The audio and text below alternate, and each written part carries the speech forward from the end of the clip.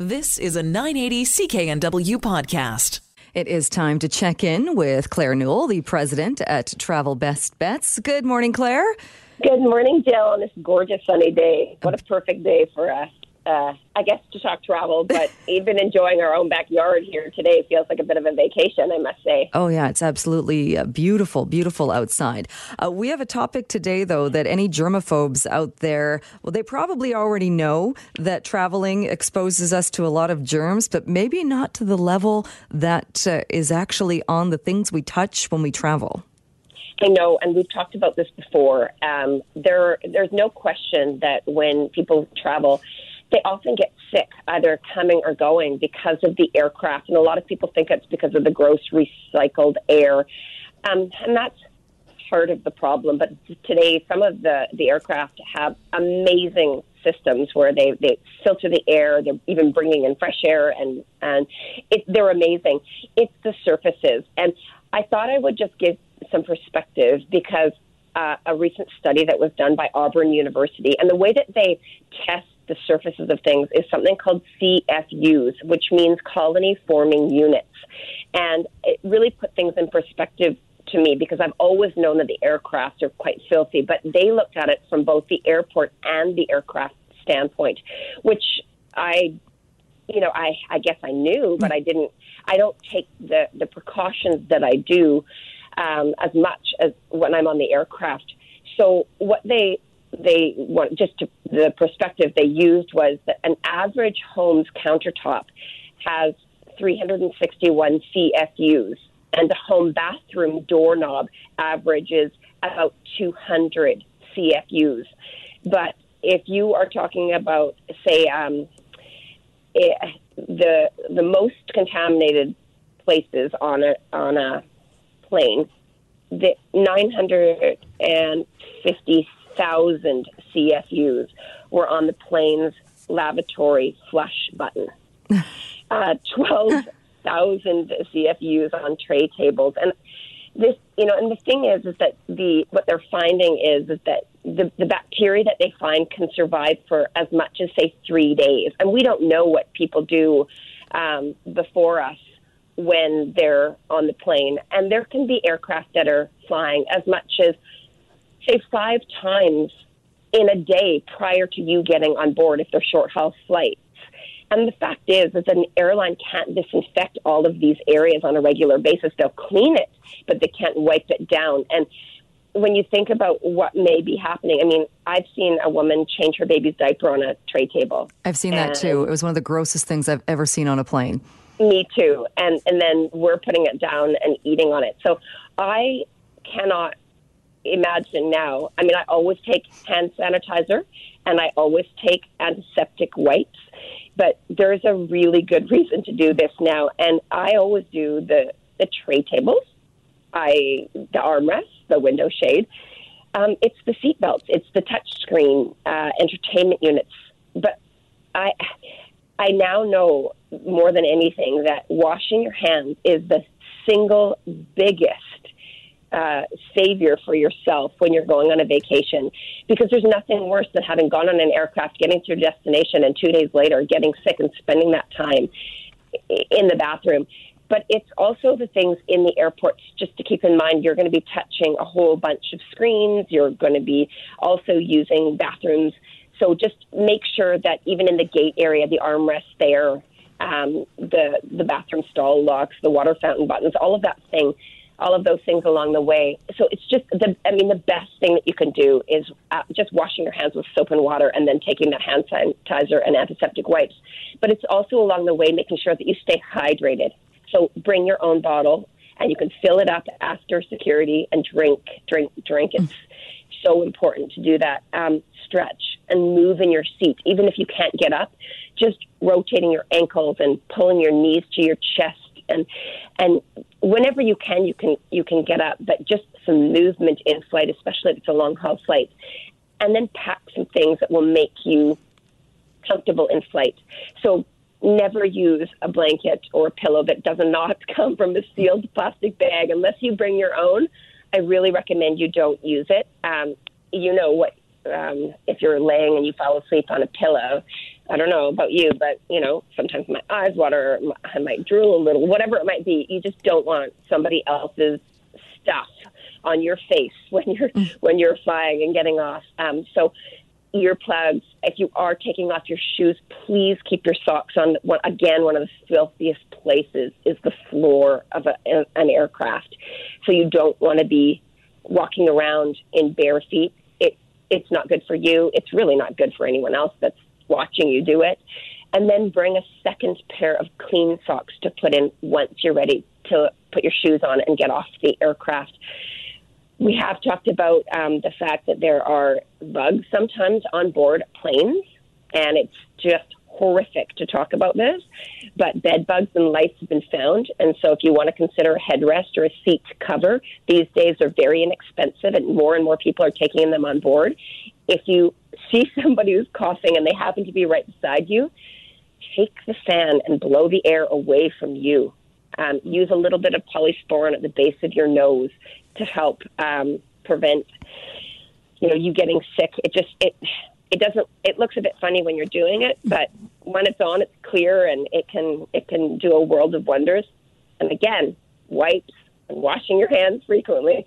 I sound horrible talking about this, and I sound like a complete germaphobe, but at home I'm not. But I have been on a lot of vacations where I have either been sick once I've arrived or once I've arrived home. And there's nothing worse, and I know what the culprit is. Oh, yeah. Now, you've also said as well, you take the seat covers and the headrest covers with you when you travel, don't you?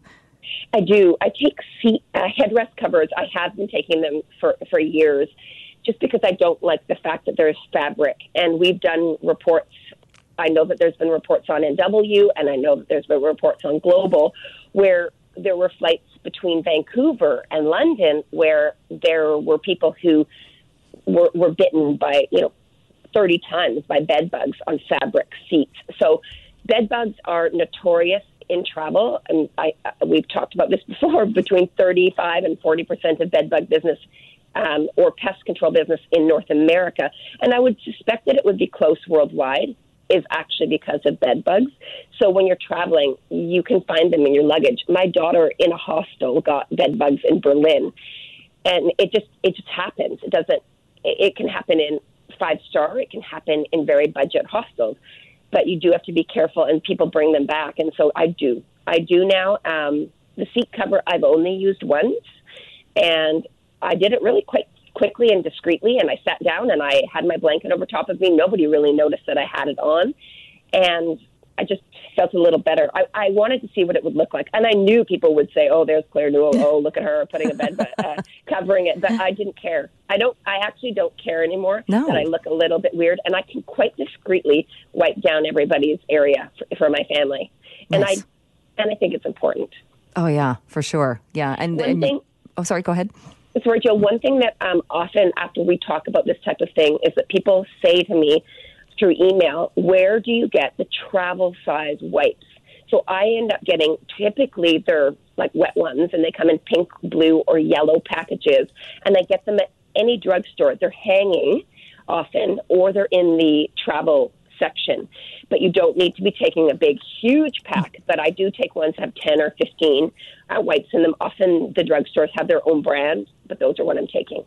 All right. Now that we've told people how to stay clean, wash your hands, let's get people traveling and some great deals. Okay, the first one, people are going to be thinking, "Oh, why is she talking about a fun destination when it's boiling hot and gorgeous outside?" But there are a lot of people who, like to get away after kids go back to school, and there are often deals to be had. So this one is to Los Cabos, Mexico on September the 17th. So it's airfare and 7 nights in a 4-star beachfront all-inclusive resort. It's called the Rio Santa Fe. A lot of people know it, for $495. The taxes are almost the same. They're $450. So $945 per person. But the nice thing about that all-inclusive, even if the weather is good here, you're not cooking, you're not making your bed, you're not doing anything. You're just sitting with a cocktail and enjoying the sun and the sand. So good deals there. The next one I've got is to Kauai, the Garden Island of Hawaii. So November 18th through until December the 10th, already on sale. So we're going to qualify this by saying that it will get more expensive as we get closer to that date. But right now, the advanced bookings are slow because of the volcano. Even though it's not in Kauai, it's in Kona, it's not in Kona, it's on the Big Island of Hawaii, but $869 if you want to get away for a week in November or early December to Kauai. Taxes are $228. That works out to $1097 per person all in. The air alone, typically around that time, is around $750. So really good buy if you want to add in those 7 nights hotel. All right. And Spain is on the list today, too. Spain is on the list. It is by far the best value snowbird getaway we have. By that, I mean a long stay vacation. We have them all over the place. We have them in Portugal. We have them in Thailand. We have them in Australia. But if you're looking for a getaway, good value, this one is leaving November 2nd, and it's to the Costa del Sol region, which is southern Spain, and it's airfare, 28 nights accommodation and your transfer. So that is almost 4 weeks for $1,149, taxes of $660. It works out to $1,809 per person. I mean, renting a place in Vancouver is almost the same as that. Mm-hmm. The next one I've got, because I don't know if we'll have time for the last one, but is a world cruise. Now, we mentioned this one 2 weeks ago. It was sold out. We were able to get more space. It is crazy. It has been incredibly popular. So if people want to do this, you'll know a lot of people from BC that are going on this. But this is a 30-night cruise. Visit Spain. So it starts in Barcelona, ends in Singapore. And along the way, you visit these countries, Spain, Italy, Greece. You go through the Suez Canal and then go to Jordan, which is on my bucket list. I have not seen Petra yet. It is definitely a must-see for me. You go to the UAE, so Dubai, and you're actually there quite a few nights. I think it's either 2 or 3 nights. You can really explore Dubai. Oman, so you visit Muscat, Oman, and then India, Malaysia, and then ending in Singapore. It's an incredible way to see all of those places, and it's sailing on a brand new ship by Royal Caribbean called the Spectrum of the Seas, April the 17th. So lots of time to plan because you're gone for 30 nights. But the airfare, 30-night cruise and transfers, including all taxes, is $5,097. It's something, Jill, that I normally see for $15,000, $18,000. So Wow. It's a really, really good deal. We're so proud that we were able to negotiate it, but it's not going to last forever. We've got some space. We've got about 20 more cabins. So it's a really, it's not one of those things that's going to be around for a long time. All right. And people can learn more about that and get all of the details on the website. Claire, yes. Thank you so much. Enjoy the sunshine. Thank you too, Jill. You've been listening to a 980 CKNW podcast. Listen live at cknw.com, the Radio Player Canada app, tune in, Amazon Alexa, HD Radio at 101.1 FM HD2, and on the AM dial, 980 CKNW.